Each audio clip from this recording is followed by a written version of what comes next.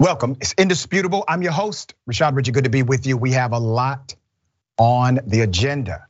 All right, in the bullpen today, my big homie, Ben Jealous, will be with us, author of Never Forget Our People Were Always Free, former national NAACP president and scholar lecturer. Should be a fascinating bullpen. And breaking down news of the day, my dear brother, Rick Strom, will bring us all of his amazing analytical abilities, as he always does. All right, top story of the day. Told you this was going to happen. Now it is illegal in the state of Florida to teach African American studies. Yes, it's against the law. Well, that's according to the administration of this fella, Governor Ron DeSatan out of Florida. Let me give you the background. So the governor has rejected a new AP course that stands for Advanced Placement in African American Studies from being taught in high schools. High schools. It's his latest action to keep woke conversations and lessons out of school. So let's dig into this. DeSantis officially banned, if you remember, the course in a letter from the state education department to the College Board, the organization that administers college readiness exams like the SAT. They also oversee advanced placement courses, AP, which allow students to earn college credits in subjects like English and chemistry. In a January 12th letter to the College Board, the Florida Education Department said the course is inexplicably contrary to Florida law and significantly lacks educational value. I need you to think about this statement. Think about this statement. They're saying, well, one, if you teach African American studies, it is contrary to Florida law. And it actually lacks educational value. Please understand, they have courses that literally teach you how to basket weave. And that is allowable under the elective category of the educational system. But you cannot teach a course called African American Studies. So it is a double whammy. It is against the law statutorily. And their opinion, their personal opinion is it lacks the educational credibility it should have. Now, you do realize that if it's already against the law, they do not need to present their opinion as to the educational prowess of the program. They decided to insert that. Why? Because they couldn't help themselves. Why is it against the law? Well, remember, all of these bills that permeated from the so-called anti-critical race theory bills were aimed to do one thing: to distort the history of this country, to eliminate the reality of bias, prejudice, and racism by white men, in particular, racist white men in this country, to present a false narrative because they know that the children in those schools are the future leaders of this country.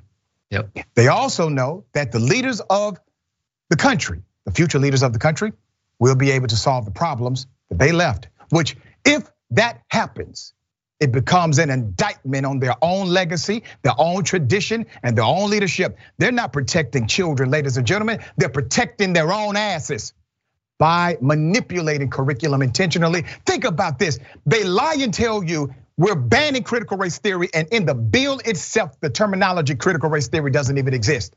They never banned it.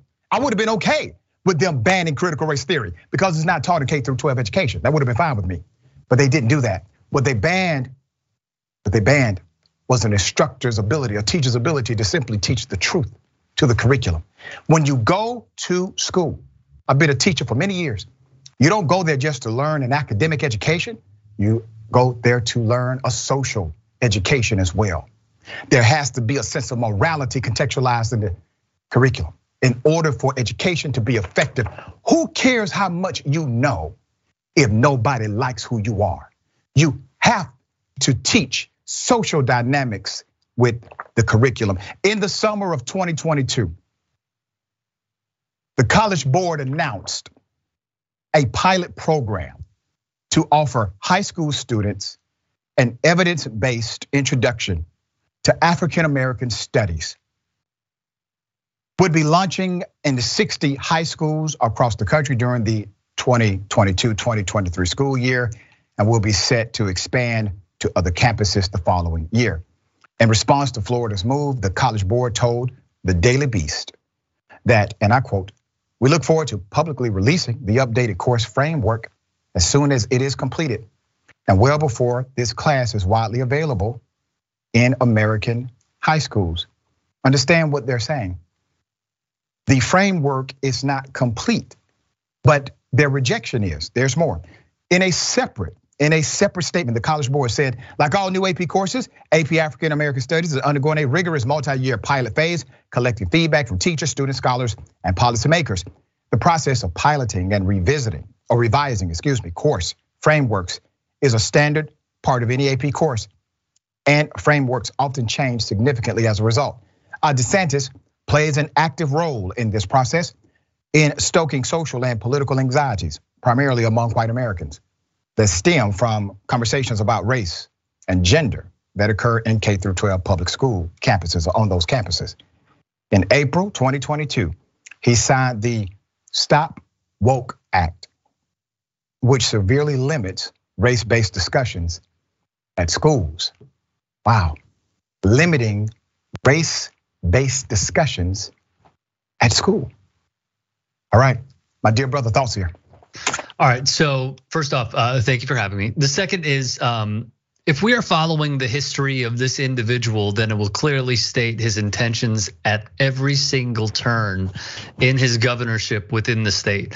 He sought to put migrants at Martha's Vineyard, which was a waste of money, but for him was a gain because he gave that money to a billionaire GOP donor. He accepted over $20,000 from a man who racially abused Barack Obama. He spoke 4 times at a conference held by conservatives who said black folks owe their freedom to white people, and the only race war is against white people. His first day of Pride, he passed anti-trans legislation, because he's just that kind of diabolical individual. He is a stooge for the Koch brothers. He was a stooge for the late Sheldon Adelson, who also aligned with this. The main point that I hit on previously on the watch list, and I'm glad Dr. Richey hit on it, was that this isn't necessarily about, obviously it's about limiting the knowledge, but how I see this,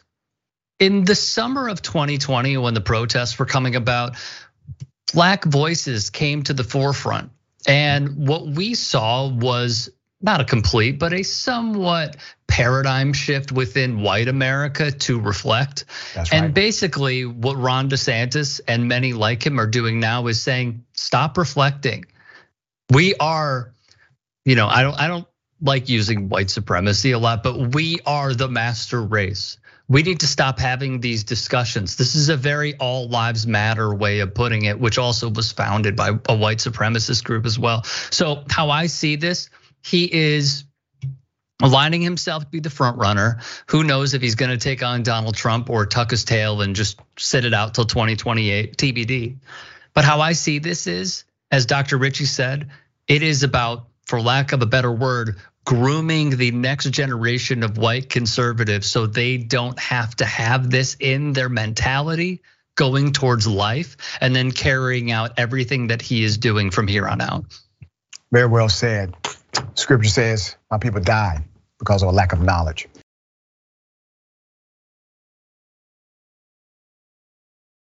All right, one black man, pulled over more than 70 times in one jurisdiction.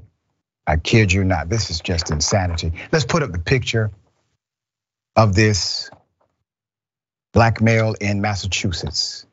He is now suing the local police department, the Worcester Police Department, for racial profiling after allegedly being pulled over more than 70 times in the past 8 years.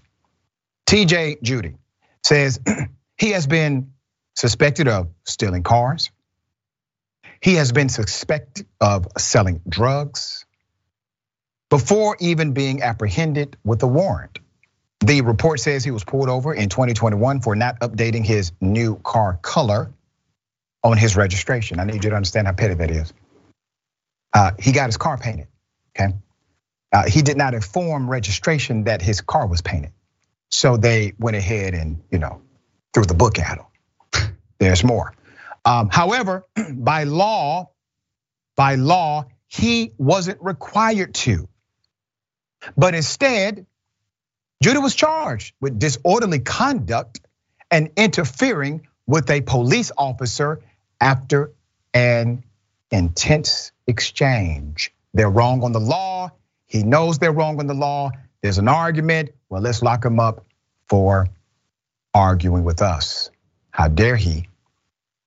I feel like every single time, he says, even if I'm not driving and I make eye contact or an officer sees my dreads or sees I'm black, they're going to come after me. I just know whenever they're coming now, I just have my phone ready to record, he told GBH. Keep in mind, that's part of the reason for this kind of massive intimidation. The man is saying he's afraid to look them in the eye. Remember, there was a time you could not look a white man in the eye. And whoa, if you look at a white woman at all. You see, this is the permeation of that. Once again, contextualized in Massachusetts in this jurisdiction. I got more. Massachusetts has long been suspected of engaging in discriminatory activity against black and brown people. Just last year, the Department of Justice launched an investigation into claims of excessive force and racially biased policing. A statewide study from the Massachusetts Executive Office of Public Safety and Security found no evidence to suggest black drivers are more likely to get pulled over. The bulk of their methodology came from a veil of darkness analysis, which concluded non-white drivers were less likely to be stopped by police, but during the day when an officer could determine their race. The previous studies that found black drivers were in fact more likely to be stopped or have their vehicle searched were practically disregarded. According to GBH, the city of Worcester paid up to $5 million to settle lawsuits alleging false arrest and excessive force since 2006. Okay, that should defund the police right there. You see, police don't mind when the police defund each other. Typically, conservatives are not concerned when the police are defunding the police.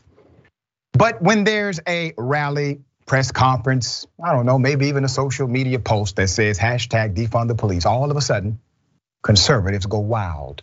You see, defunding the police doesn't mean to eliminate the policing budget. It simply means to reprioritize it, to actually fight real crime. Do you think pulling over people in this manner, creating lawsuits after lawsuits, do you really think that's giving you a win in that local community?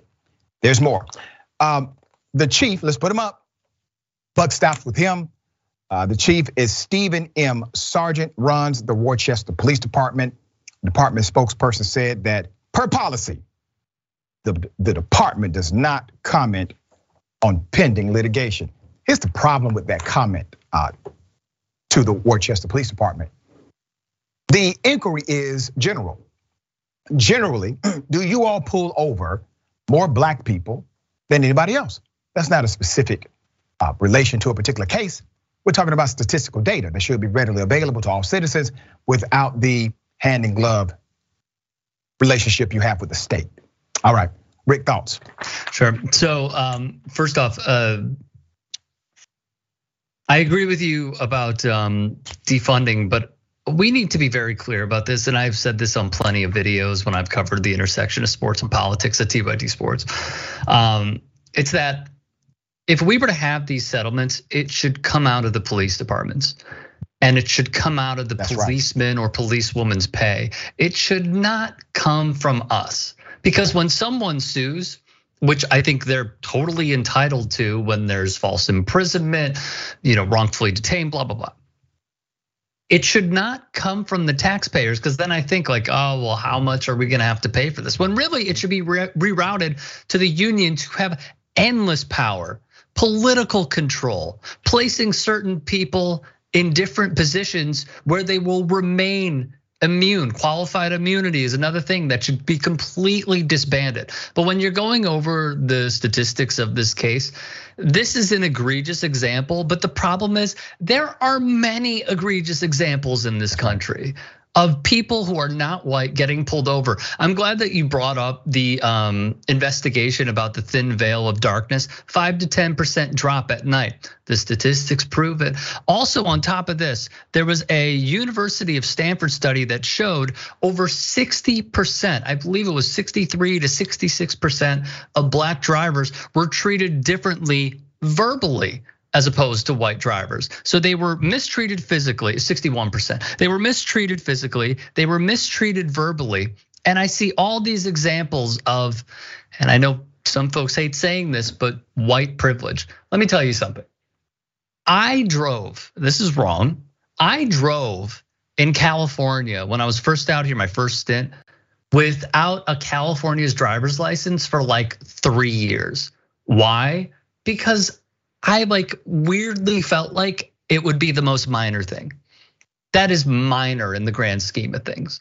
So there are many different things. One of them that I found is a person named Brima Fofana, who in 2012 was falsely arrested by this same police department, suspected of drug transactions, dragged from his car, no drugs were present, claimed he tried to run, they claim he tried to run over a police officer. The lawyers got surveillance footage from a neighboring building.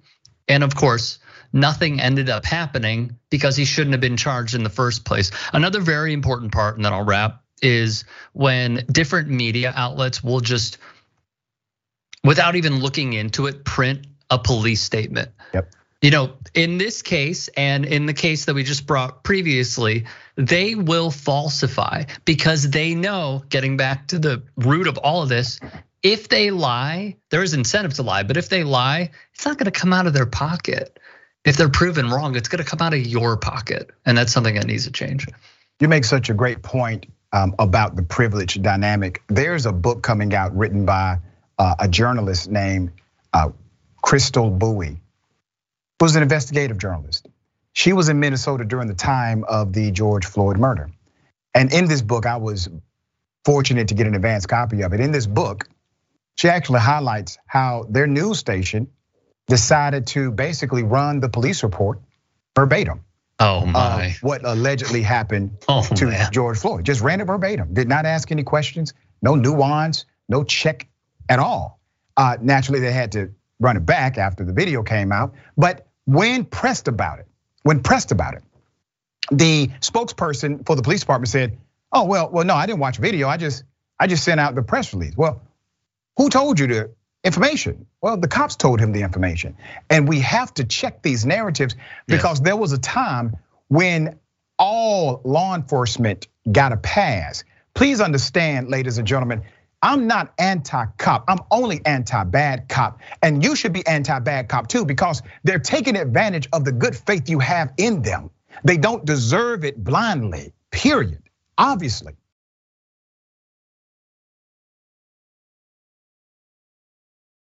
All right, we got an exclusive right here on Indisputable. We actually covered this when it first happened. Remember the really, really extreme guy who did this? Don't know where to park your truck. All right, got you. You got me? Yep.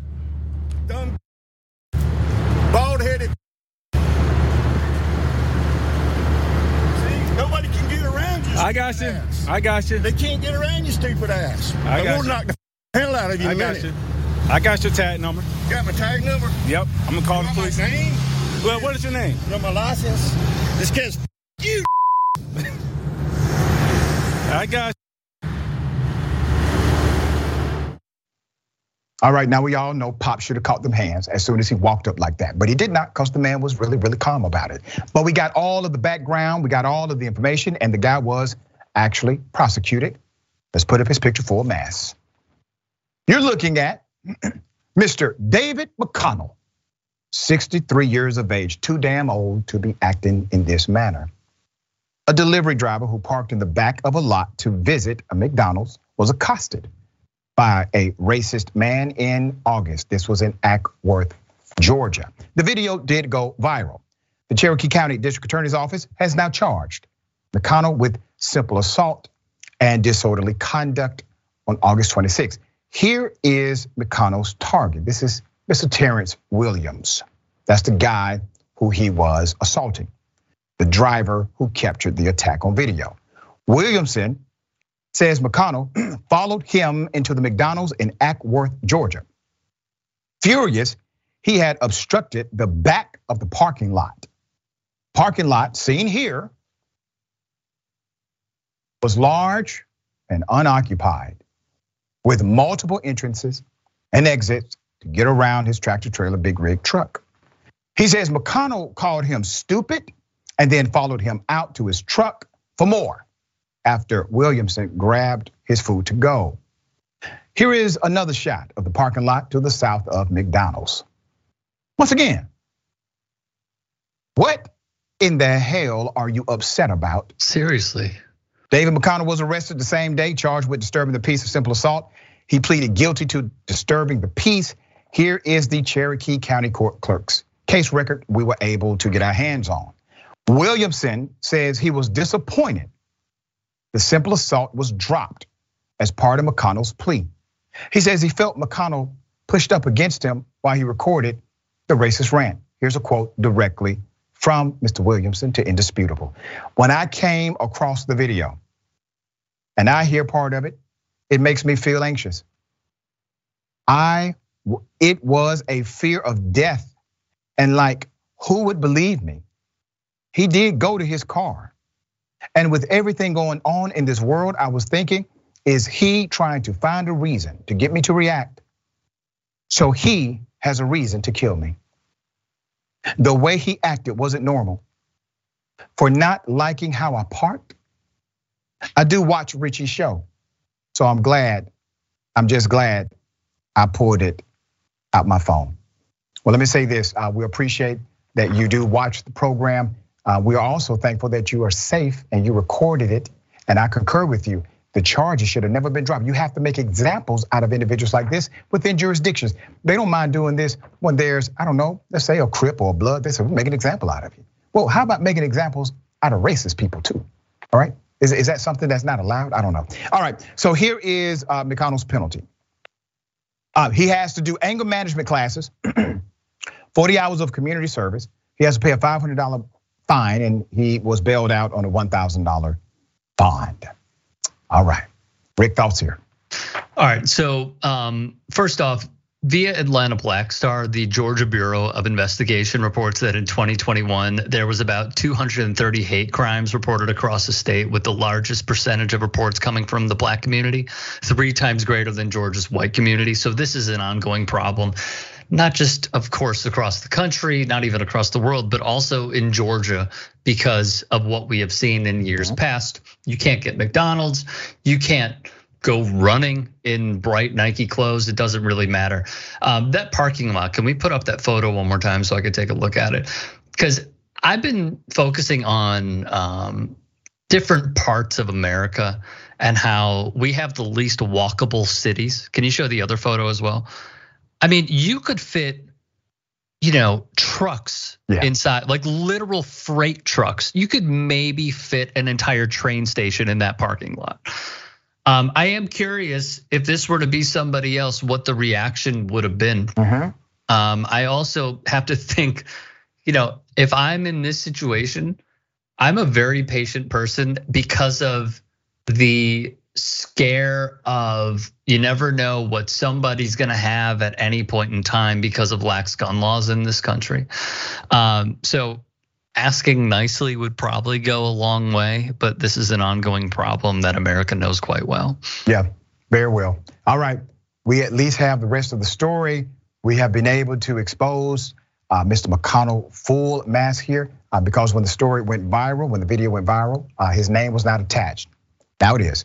All right, we got more on the other side. It's Indisputable. Stick and stay.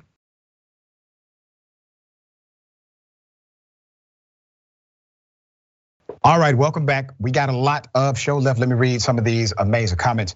Let me just say thank you for everyone who continues to opine and give us great feedback, and sometimes extremely thought-provoking questions, all right? And I do look them up when I come across them for sure. Okay, let's get it.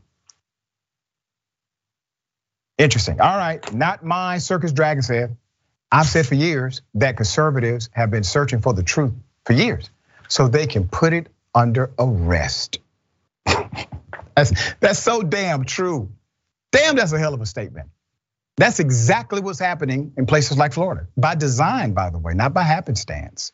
You know, they are playing chess while many Democrats are still playing checkers. Thank you for that, C. Michael. C. Michael Henson says, can't teach African American studies, but Caucasian American studies have been and still is being taught in schools. The KKK is finally unmasked. Lostborn 65, thank you for that.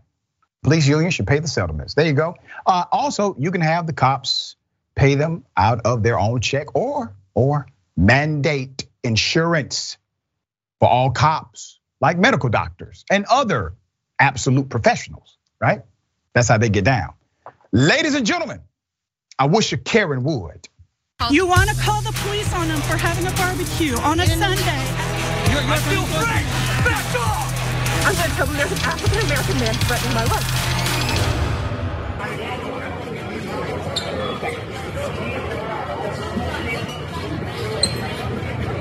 Oh no. Close it that way. Close that door. Close that door. Close that door. Close the door.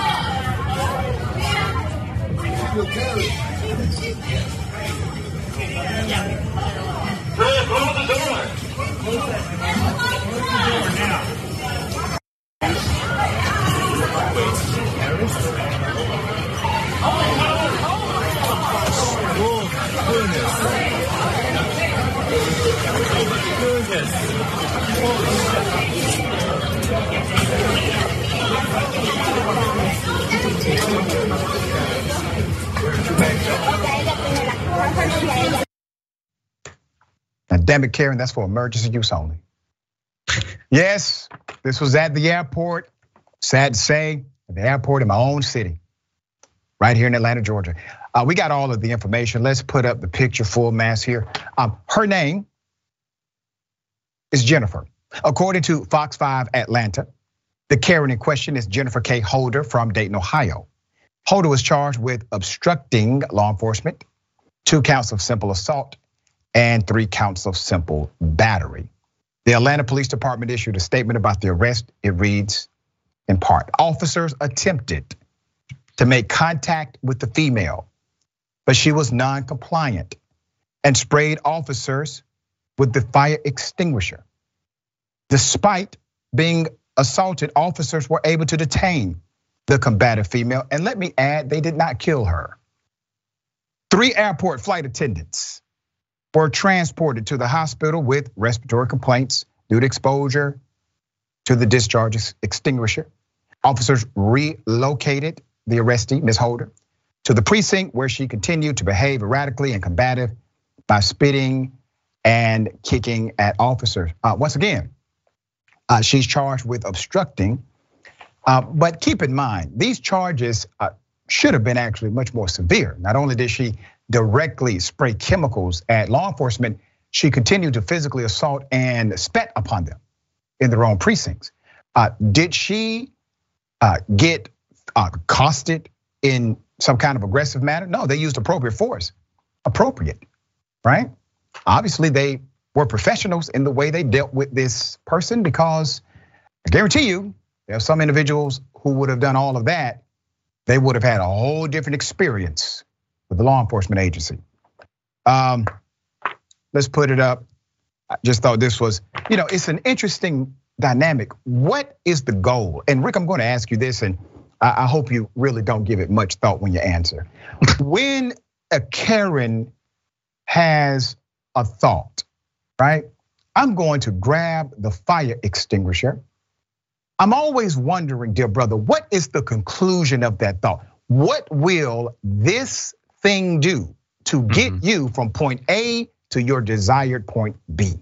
Well, I think it would require us having that mentality to answer that question, which we don't have. Don't have it bad. I mean, immunity from punishment, the ability to criminalize themselves and lack in response any sort of violence. I mean, when you read up on this story, it's interesting. Like she sprayed folks with the fire extinguisher, including police officers, which is like, oh, it's just the dumbest thing in the world. And she was attempting to open secured doors inside the concourse. And when I dug a little deeper, I saw it was because, I don't know if you saw this, Doc, she allegedly didn't pay for her order at Buffalo Wild Wings. Yep. She said somebody else paid it. So the story was somebody else paid this, so I don't have to pay for it. That was the story. Yeah, and you know what? A lot of people talk at the airport. You cozy up to some people, they buy you a drink. I've never heard of them buying you lemon pepper and honey barbecue wings while you're sitting there. But also, it makes me now want wings. Yeah. That's like how weird this is. Yeah. I mean, I haven't had B-dubs in like years. I don't think I've had it since college when they offered like 15-cent wings on Tuesdays and then 25-cent wings on Thursdays. Spray it with a fire extinguisher, I think I'd still eat it, honestly. But in all seriousness, I'm hungry. In all seriousness, I guess my question is, doesn't this add to more charges? Because you're spraying someone that could cause respiratory issues. Gee, where have I heard of this? Oh yeah, the 2020 protests. That's right. When police officers put tear gas on crowds, why weren't they charged with the same things that this woman potentially could be? There you go. There you go.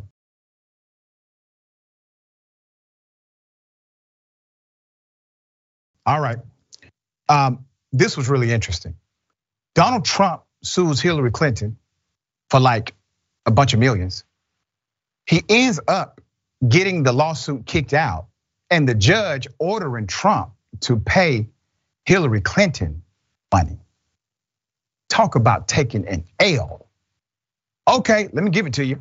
Put up Hillary Clinton, Donald Trump, full mass. Trump and his attorneys were told by a federal judge Thursday they were liable for nearly $1 million in sanctions for a lawsuit brought against Hillary Clinton, ex-top DOJ officials, and several others over allegations they all conspired against him in 2016. US District Court Judge Donald Middlebrooks of the Southern District of Florida wrote, and I quote, "This case should have never been brought.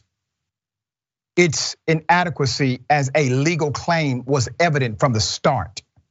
No reasonable lawyer would have filed it.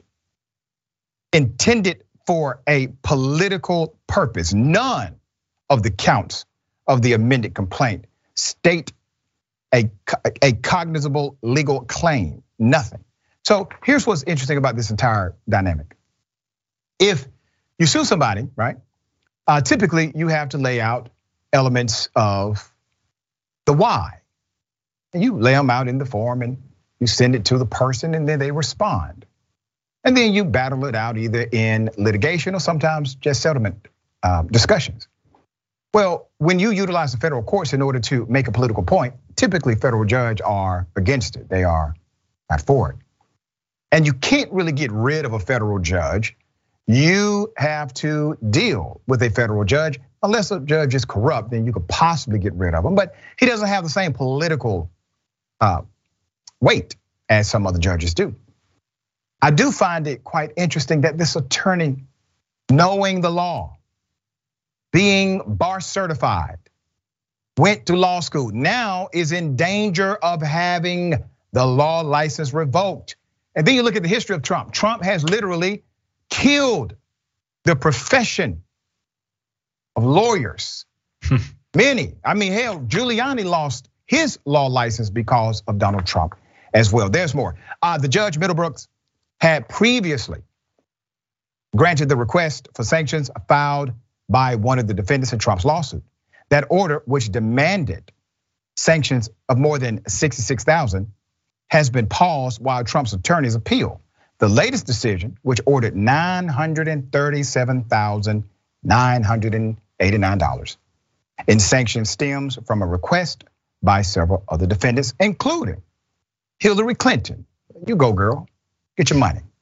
The judge pointed to Trump's pattern of misusing the courts to serve political purposes as he ticked through several other failed lawsuits Trump has brought in recent years. Frivolous lawsuits should not be used as a vehicle for fundraising or fodder for rallies or social media, Middlebrooks wrote. This judge is hip to the game. So what is Trump really doing with these lawsuits? They filed these lawsuits and then they send emails out saying, hey, we're suing Hillary Clinton. But in order for us to be successful, we need you to chip in $25 until you're dead every week, right? So they send these emails out and they do fundraise on them. And typically it is a profitable model. Yes, they make money from this. And the judge was well aware. Meanwhile, Joe Biden, the current president, said there's no there. He's okay, no problem. Talking about the classified documents. A frustrated President Biden said Thursday, there is no there, responding to persistent questions about the classified documents found at his home and former office. Biden spoke to reporters during a tour of storm damage. This is on the California coast, all right? The full statement, here it is. Look, as we found a handful of documents were filed in the wrong place. We immediately turned them over to the archives of the Justice Department. We're fully cooperating, looking forward to getting this resolved quickly. I think you're going to find there's nothing there. I have no regrets. I'm following what the lawyers have told me they want me to do. It's exactly what we're doing. There's no there. Thank you. All right, let me give you a recap here. So the White House, they came out and said, hey, listen, we got to disclose. And so they disclosed that Biden attorneys found classified documents and official records on 4 occasions in recent months. On November 2nd, at the offices of the Penn Biden Center in Washington, and then in follow-up searches on December 20th in the garage of the president's home in Delaware, and on January 11th and 12th in the president's home library. I mean, damn. The 2 cases are different, but, all right? The discovery complicates a federal probe into former President Donald Trump, who the Justice Department says took hundreds of records marked classified with him upon leaving the White House in early 2021 and resisted months of requests to return them to the government. Now, see, this is when Democrats, not being creative, not utilizing a strategic approach, this is not a bad thing for you all. This is a great thing for you all. Let me explain why. If they're saying that Biden needs to be investigated, which by the way, the GOP is, they are already calling for investigations through the GOP-led House. Okay, fine, have at it. He should be investigated. I agree. He was in receipt of classified information and he was not the president at the time. He was a former vice president at the time. Investigation should go forward. So if they conclude, I'm talking about conservatives, that an investigation is warranted into President Joe Biden, they must conclude that an investigation is warranted into Donald Trump. If they conclude that Joe Biden has been compromised because of a handful of classified documents found at multiple locations, they must conclude that Donald Trump can never be near the White House again. If they conclude that the federal government was not weaponized against Biden when they decided to investigate him, they must conclude that the federal government was not weaponized against Trump when they found classified information on his property. You see, it's all about contextualization of the facts. The reality is Biden, Trump, and other former presidents, they have taken documents that are classified home. Sometimes an aide did it, sometimes they did it. Sometimes it was intentional, sometimes it was non-intentional. The reality is when it was found or discovered, they did not fight the federal government and hold on to it. That's what Trump did. Remember, Trump would have never been charged with any of this or investigated. I think the charges are coming. He never would have been investigated for any of this if he simply would have turned over the damn documents when they told him to. Well, what happened with Biden? Well, Biden turned over the damn documents when he found them. As a matter of fact, who snitched on Biden? His own attorneys. His own attorneys snitched on him, told on him. I mean, they called the White House, the Department of Justice, the archives, and then they called Joe Biden. What would have happened if Trump's lawyers would have found it without the fanfare and the media? What would have happened? You think they would have called these other entities or Trump first? Do you think they would have hit it? There you go. All right, thoughts here. All right, I'll start with the latter, then I'll move to the former. I remember seeing Representative James Comer being asked about this on CNN, and he had very strong things to say about investigating the current president. Then when it turned to the receipts of him in video form saying that a president should never be investigated, when he was talking about Trump, he had no answer whatsoever. So it is hypocritical. Now, and good breakdown as well. Now to the former, Donald Trump sues everybody.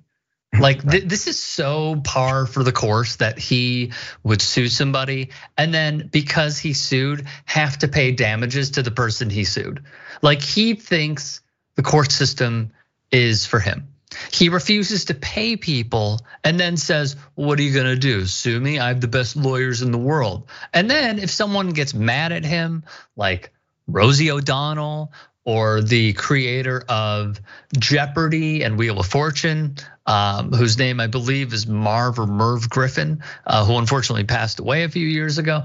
He will sue anybody at all times. And the biggest L that I could remember is covering the intersection of politics and sports was when he decided to go not into the NFL, but the United States Football League.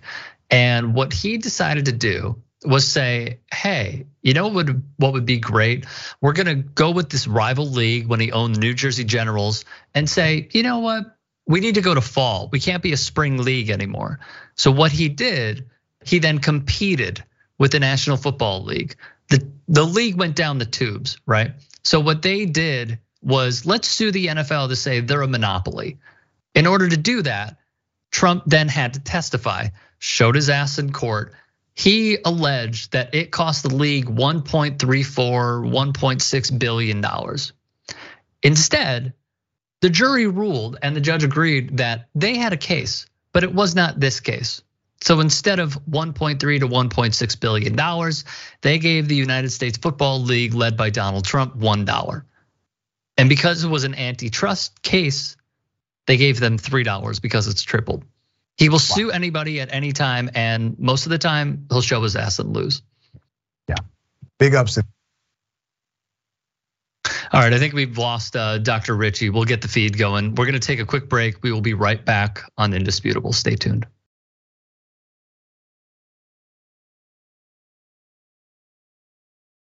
All right, welcome back. Had a little tech issue. Hopefully it is resolved. All right, a school secretary was so racist, she had to text for racism about Dr. Martin Luther King Jr.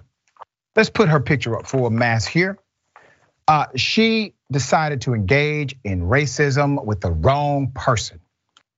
A white secretary at a high school in Louisiana has been forced to abruptly quit her job after making racist comments about Martin Luther King Jr. Day in a text conversation with a colleague. You're looking at her.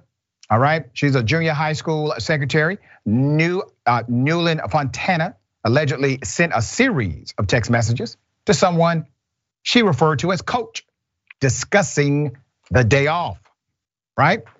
Here's the text in question.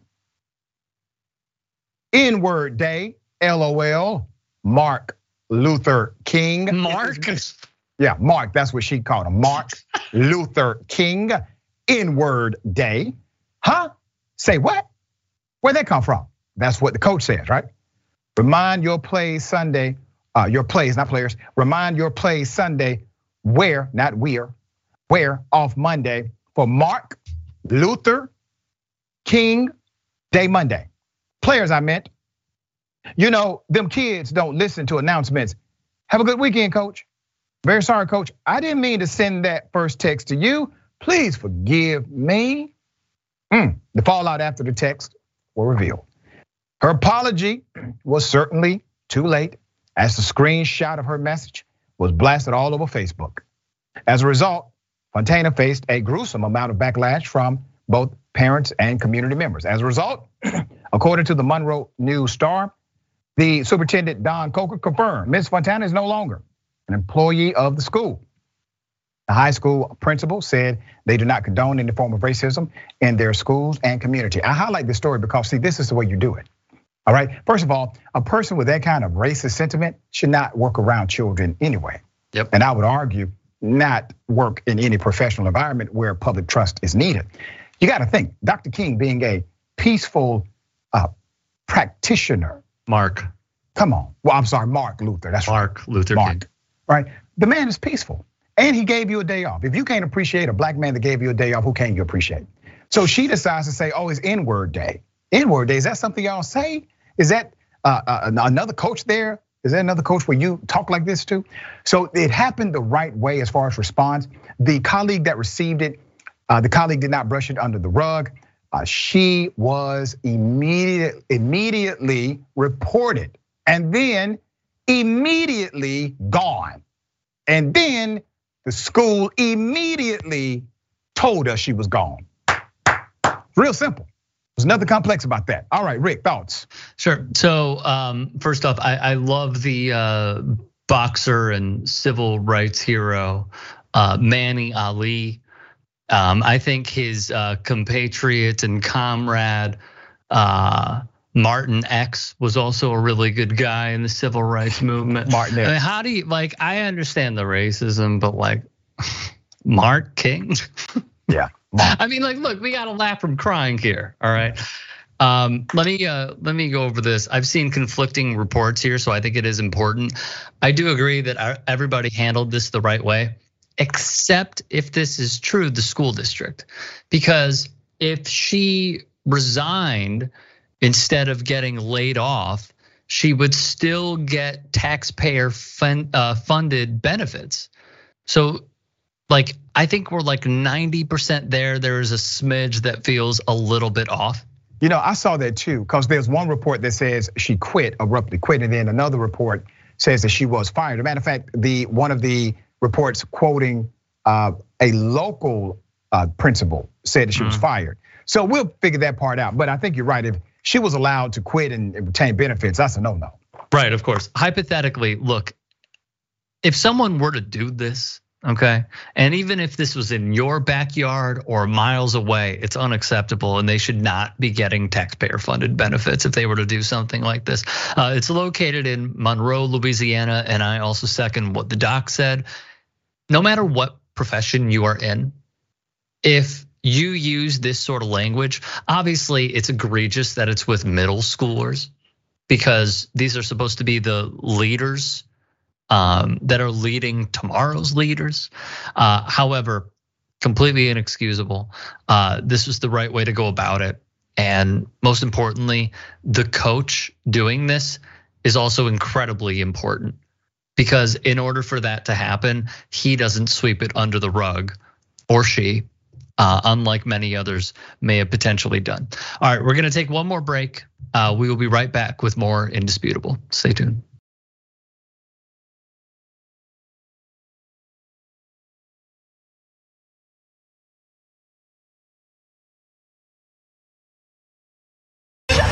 Sir, what do you say? I'm on a video. Do you want me to call the police? Video. Call the police. Say something. Call, bitch. Don't ever back my own country. Chinese. Yeah. So get down, bitch. Keep walking. Make me walk. Keep walking. Let's go. Let's go, bitch. You gonna call me go back to my own country? I was born here. Oh, makes you your country, right? Yeah. Why don't you go back to your country? This is my yeah, you an Aboriginal. You an Aboriginal. You an Aboriginal. Hey, man, we're trying to. What are we doing here? What are we doing here? I don't know what you're doing here. Yeah, what you talking all this? You own this place? Yeah, it's my country. Yeah, yours. Where the your shit popping? You crazy? What the? Who? You guys. Yeah, call my whole. No, I gotta call Yeah, call my friend. I'm a stupid Asian. Yeah, you fuck out of you. Yeah, I'm a Yeah, you are racist. I protected my country. Hey, we are motherfucker. living. country, man. Idiot. Kevin, get the Kevin. I'll put you where you belong. Retreat, okay? Got a big mouth. Racist, disgusting male Karen there. Retreat. And to me, AB, this male Karen who has done this clearly, I don't need to, and you can give the legal disclaimer, but I don't really need to know more. I know he's done this before. He's done it repeatedly, okay? That is someone who has done this repeatedly and attacked people. And you know what they say, you be careful now because you might get the wrong one. Or in this case, I think the right one. I think he got the right one. And I saw that this male Karen had fear, worry, confusion. It was confusion on his face. Cause he thought he was messing with a softie, but anytime somebody put their chest out and hit you with one of these, oh, they from here, and they would everything you with. So don't play yourself. But it's the audacity for me. See, he didn't think, oh boy, was gonna try him like that. I don't advocate for violence. I really don't. But sometimes, what they say, you spoil the rod, you spoil the child. And you brought it to him, Karen. Okay. You and you should have been ready for the smoke, because that's what he was ready for. Period. About to get real hot up in there. I just think it's this happened in El Monte, California, and the part where the male Karen says, I fought for you. What are you talking about? I fought for this country. So that gives you the right to stereotype someone. He stereotyped them not just based on race, but he stereotyped them and said, you know what? These are people who are not going to fight back, and I can push them around. And as you alluded to in our last segment, these are people who you think you're superior to, and that therefore their feelings, they're not human. They don't matter. I think we have to be specific when people say they fought for this country, because anyone who was really like in the military and actually fought for this country will tell you that then when they're on the battlefield, they don't care what color, what race, what gender, what you used to be, what you are today, what you could have been. They don't care. All they know is that we are on one accord so that we can survive and do what we need to do. So we need to be real specific. Like, well, you fought for this country how? Like, was you at January 6th fought for this country? Or were you actually in the military and did, was in the service and did what you needed to do? And then if this is what is being produced from people that fought for this country, to stop fighting for us, because we're clearly not on the same accord. Period. We're good. We straight. Right. It definitely looks like he could have been one of the ones with the feet up on Nancy Pelosi's desk. I don't know if he was there, so maybe you want to go ahead and give another legal allegedly, but. Same shoe size, okay?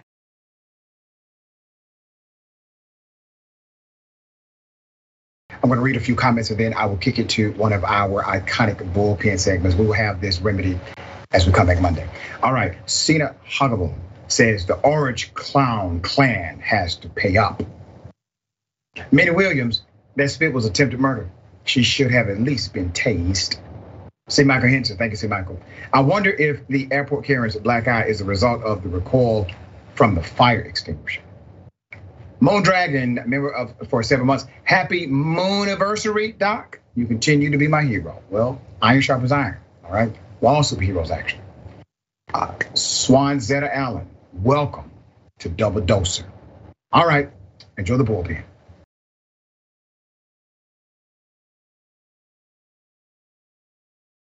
Let's get it. Ladies and gentlemen, welcome to the bullpen.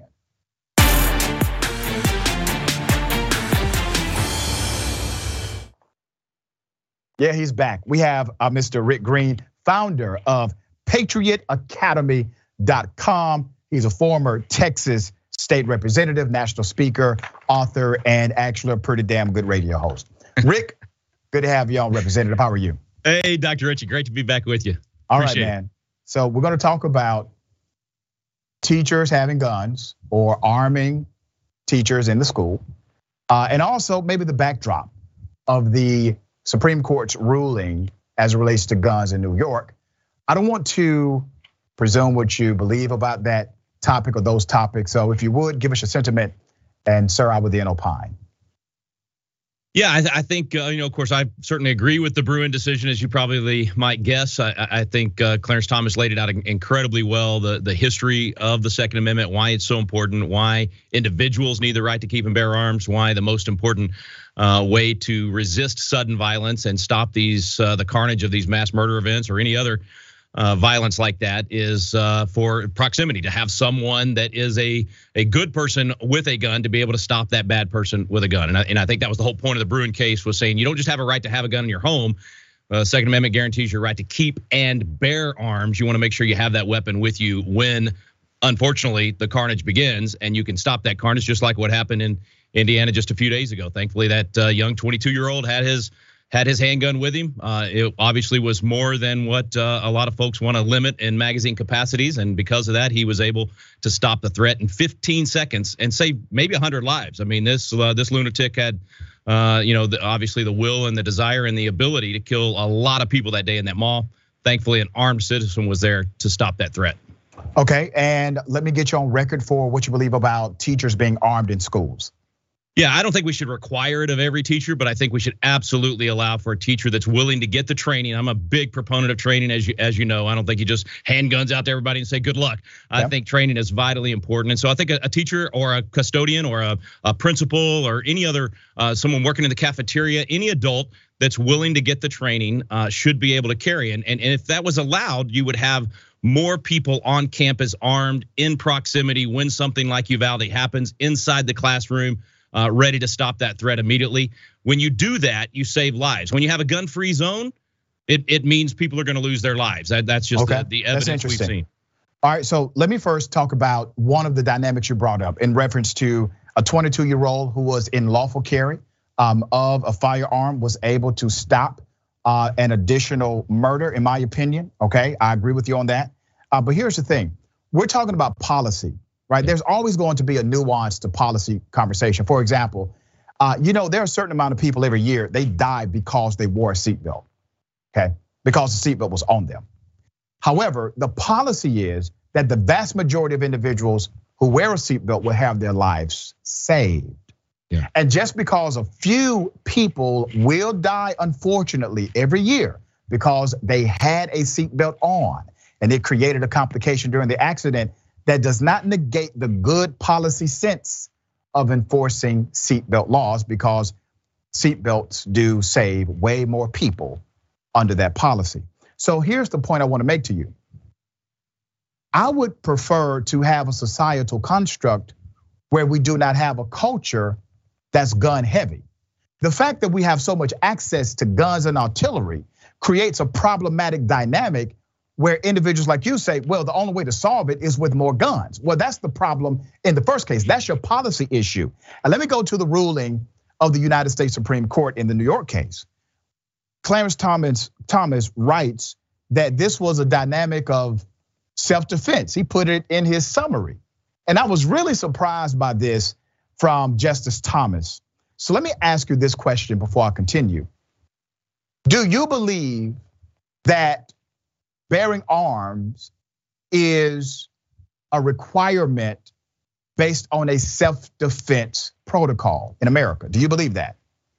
Absolutely, yes. And okay. I think our biggest disagreement would be on your premise that it's the presence of guns that causes people to commit crime. It's the heart of man that causes people to commit crime. It's the depravity of man or mental illness or all of those, factors. Why not allow it to be legal to have grenades then?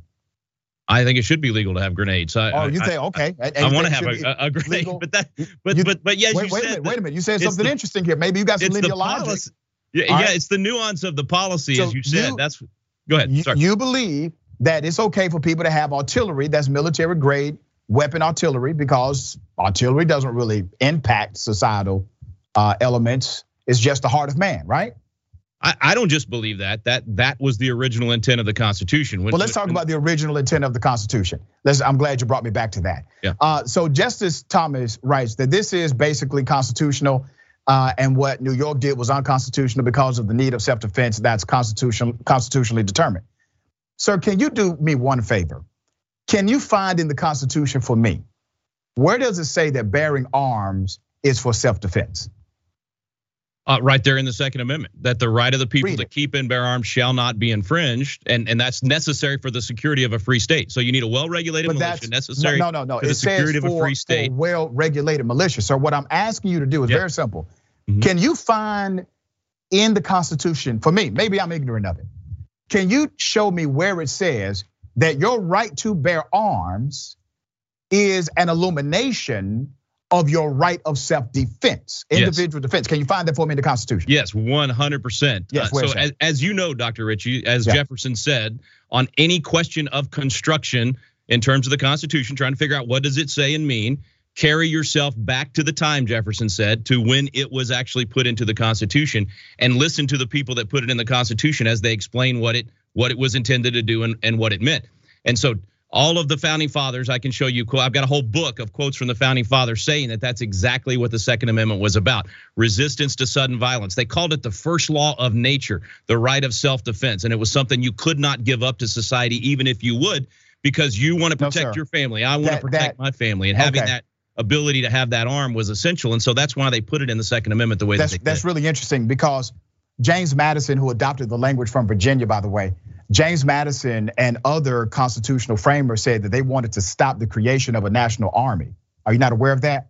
Well, that doesn't have anything to do with this individual right to keep and bear arms. The right to keep and bear arms was not just for— the Constitution never said it was an individual right based on self-defense. My point to you is— No, but it does. It absolutely— No, it doesn't say self-defense. That's why it says you have to read the text of the Constitution and read the words of the people that put it into the Constitution. Wait a minute, dear brother, you're talking about what part of the right of the people? What part of the right of the people confuses you?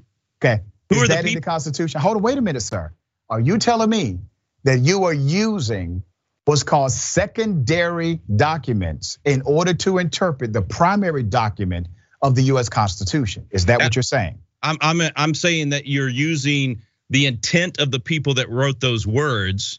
You have to know what they meant by that. And the only way to do that is to read their writings, read their debates. What did they say at the time that they adopted the amendment? If it wasn't an individual right to keep and bear arms, why would they say the right of the people? And then as you fast forward throughout history, I know sometimes you accuse us conservatives wait a minute, being before you go there, I'm gonna let you make that point, I promise. Okay, all right. Who are the people they're referring to?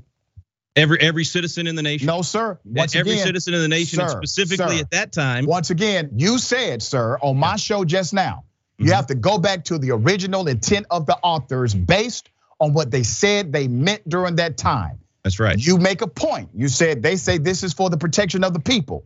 Who were the people they were referring to? Every man that could fire a rifle. Every man that could grab that musket off the mantle and march out and defend the community. They meant white men only, because it was illegal for women to bear arms. It was illegal for black folks to bear arms. It was illegal for everybody else. Not a free black in the North, but that's the now. Here's where you have to absolutely look at the whole history, Dr. Ritchie. Why do you think people like me that are conservative Republicans are so passionate about this right? Because if you go back to the 1860s, it was the Republicans fighting the racist Democrats and the KKK in the South and defending against lynchings. That's why the right of the people to keep and bear arms was so important. If you had a firearm to defend yourself in the South, white or black, if you were a Republican, you could prevent yourself from being lynched. 4,712 lynchings, 25% of them were white. Something. So I want you to understand this. But those people had to have the right to keep and bear arms. That's why we're so passionate about this, because Republicans have been fighting the racist Democrats for almost well over a century and a half now. Okay, so now you're gaslighting, but I got plenty of artillery for you, verbally speaking. Those are just facts. Hold on, brother. I'm actually a black person. I don't know if you knew that or not. So there is no coincidence that virtually 100% of known white supremacists and members of the KKK subscribe to the Republican Party. No, the Democrat Party. You're exactly. Look at the congressional record. The KKK I'm going to ask you, Democrat Party. You know this. I'm going to ask you to be respectful of my rebuttal to your commentary. Okay, but do you know that history of the KKK? Sir, of course I know that history of the KKK, and I don't give a damn. Were Democrats. Sir, I am a black man in America. I don't give a damn what party affiliation racist ass white people used to have. I don't, because all of them, sir, all of them were racist as hell on the spectrum, all of them. And I can make an argument today that all of them are still racist on the spectrum. But my point to you is, it is no coincidence that today, where we're living at right now in America, that virtually 100% of all known white nationalists and members of the KKK are in fact subscribers to the Republican Party and the conservative movement. But let me go back to my original point. Wait. I got to respond to just two quick things on that. You'll respond. I'm trying to get back to the original point. All right. The original point was, when the framers of the Constitution referred to we the people, they were not referring to the diversity of America. They were not referring even to the context of America at that time. They did not include women. They did not include people of color. They did not even include white men who did not own property. In order to participate in democracy during the framing of the Constitution and beyond in that short frame of time, you had to be a white male that owned property. So this was not a democracy rooted in some kind of holy doctrine that we have come to adopt as true and legendary today. These individuals created a document based on their own bias and based on their own prejudice and based on their own beliefs. They were trying to create an empire that they could rule and run and reign over. So when you tell me that this was written in a way to suggest that they meant for all people in America, that's contrary to their own writings, and that's contrary to the interpretation that they used during the era. So sir, tell me where I'm wrong when I say when they wrote We the People, they did not have me in mind. Well, I don't disagree with you that there were differences in terms of what applied to whom back then, but just you don't seem to care about the history on who was what or who did what. If you don't care about who were the racists 100 years ago or even 50 years ago. I don't care what party. Who was holding white-only primaries? It was Democrats, not Republicans. So if that doesn't matter to you, and you're correct on that, then why should it matter to you? Is this whole separation because of parties? My point is, I don't care what party they belong to. Okay. If they're racist, they're racist. That's agreed. My point. Agreed. But I have to respond to your spectrum comment because how can you possibly say that white Republicans that were willing to die in the South to expand the rights of the Constitution to all Americans, to make sure that we did become a more perfect union, how can you say that they were racist? If they were willing to be lynched in order, these were whites, 25% of the lynchings were whites. Are you saying those are racist, that they were willing to die? Allow me to respond. Yeah. So let's talk about who the individuals were that actually did fight for, let's say, the freedom movements of the 60s, who were on those freedom rides with individuals like Congressman John Lewis, or those people who beat the late Congressman John Lewis on the Edmund Pettus Bridge. Yeah. It is very clearly defined, not simply in a political construct, but in a social, even Christian movement, that it was Christian evangelicals who stood, white Christian evangelicals who stood against Dr. Martin Luther King Jr. They subscribed to a conservative ideology. Say that again? And some that stood with him too, right? I mean, sir, that's why that's what his letter from the Birmingham jail was so good at. It called out the white pastors that were not standing with him. And I think he was right. The reason why that was newsworthy is because it was rare. The vast majority of Christian evangelicals subscribed to a Republican ideology, and they stood against freedom movements for black people. But I was talking about the 1860s. You're going back to the 1960s. Yeah, well, I'm going back to the reality of the complexity that revolves around racism in America. No, good point. But I was trying to show why the Second Amendment was important and important to all Americans. I'm not saying it's not important. I'm saying it's problematic. And the reason why I say it's problematic is because when the Second Amendment was written, one, it wasn't written for the level of artillery that we have. It wasn't written for the people because they did not have me in mind or women in mind. They didn't even have poor white people in mind. But it covers you now. I mean, what about right now? What's your problem with the Second Amendment right now? Allow me to finish. Okay, sorry. And when the Second Amendment was written, remember, the most complex piece of weaponry was basically a single shot. And hopefully you can reload it quickly. And some of them even had a knife at the end of it, all right? So it was written in that context, okay? So we're trying to take this very antiquated Second Amendment dynamic, apply it to individual standards when it wasn't written for that, because they did not have all individuals in mind. They had certain individuals in mind, but they did not have all individuals in mind. And what you want to do is put it into a modern context without revamping, reshaping, refurbishing whatsoever. It doesn't make sense because you have just admitted it was not written for me. But see, here's the difference in our thinking on this. Okay, is that these things were written in the Constitution were written based on principles that could then apply to everyone. So it's the same with the right to vote, right? Should we just disparage the right to vote because we expanded it to women and minorities, that the majority then expanded it to women and minorities? No, we say, okay, they did the best they could at that time. But remember, in the whole world. This was the situation of the whole world, not just America. It's in the Constitution, sir. On the whole planet. It's expanded in the Constitution. So let me ask you this question. Aren't you glad it was expanded to now where you can carry a firearm and defend yourself like I can, all of us? Sir, this is a simple question. Yeah. We have voting rights expanded through constitutional amendments, okay? We have the right of mobility expanded through constitutional amendments. You have just admitted on my show that the Second Amendment was not written for everyone.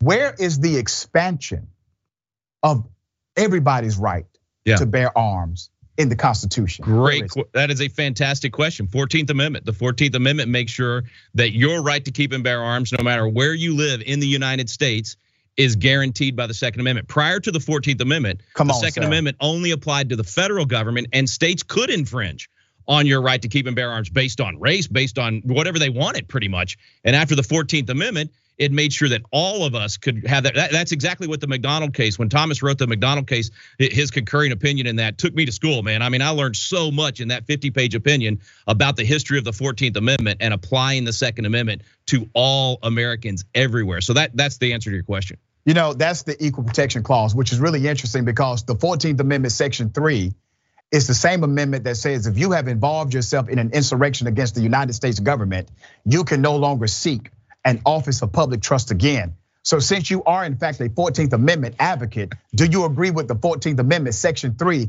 that if you have involved yourself in an insurrection against the United States government, you are no longer allowed to seek public office in the United States of America?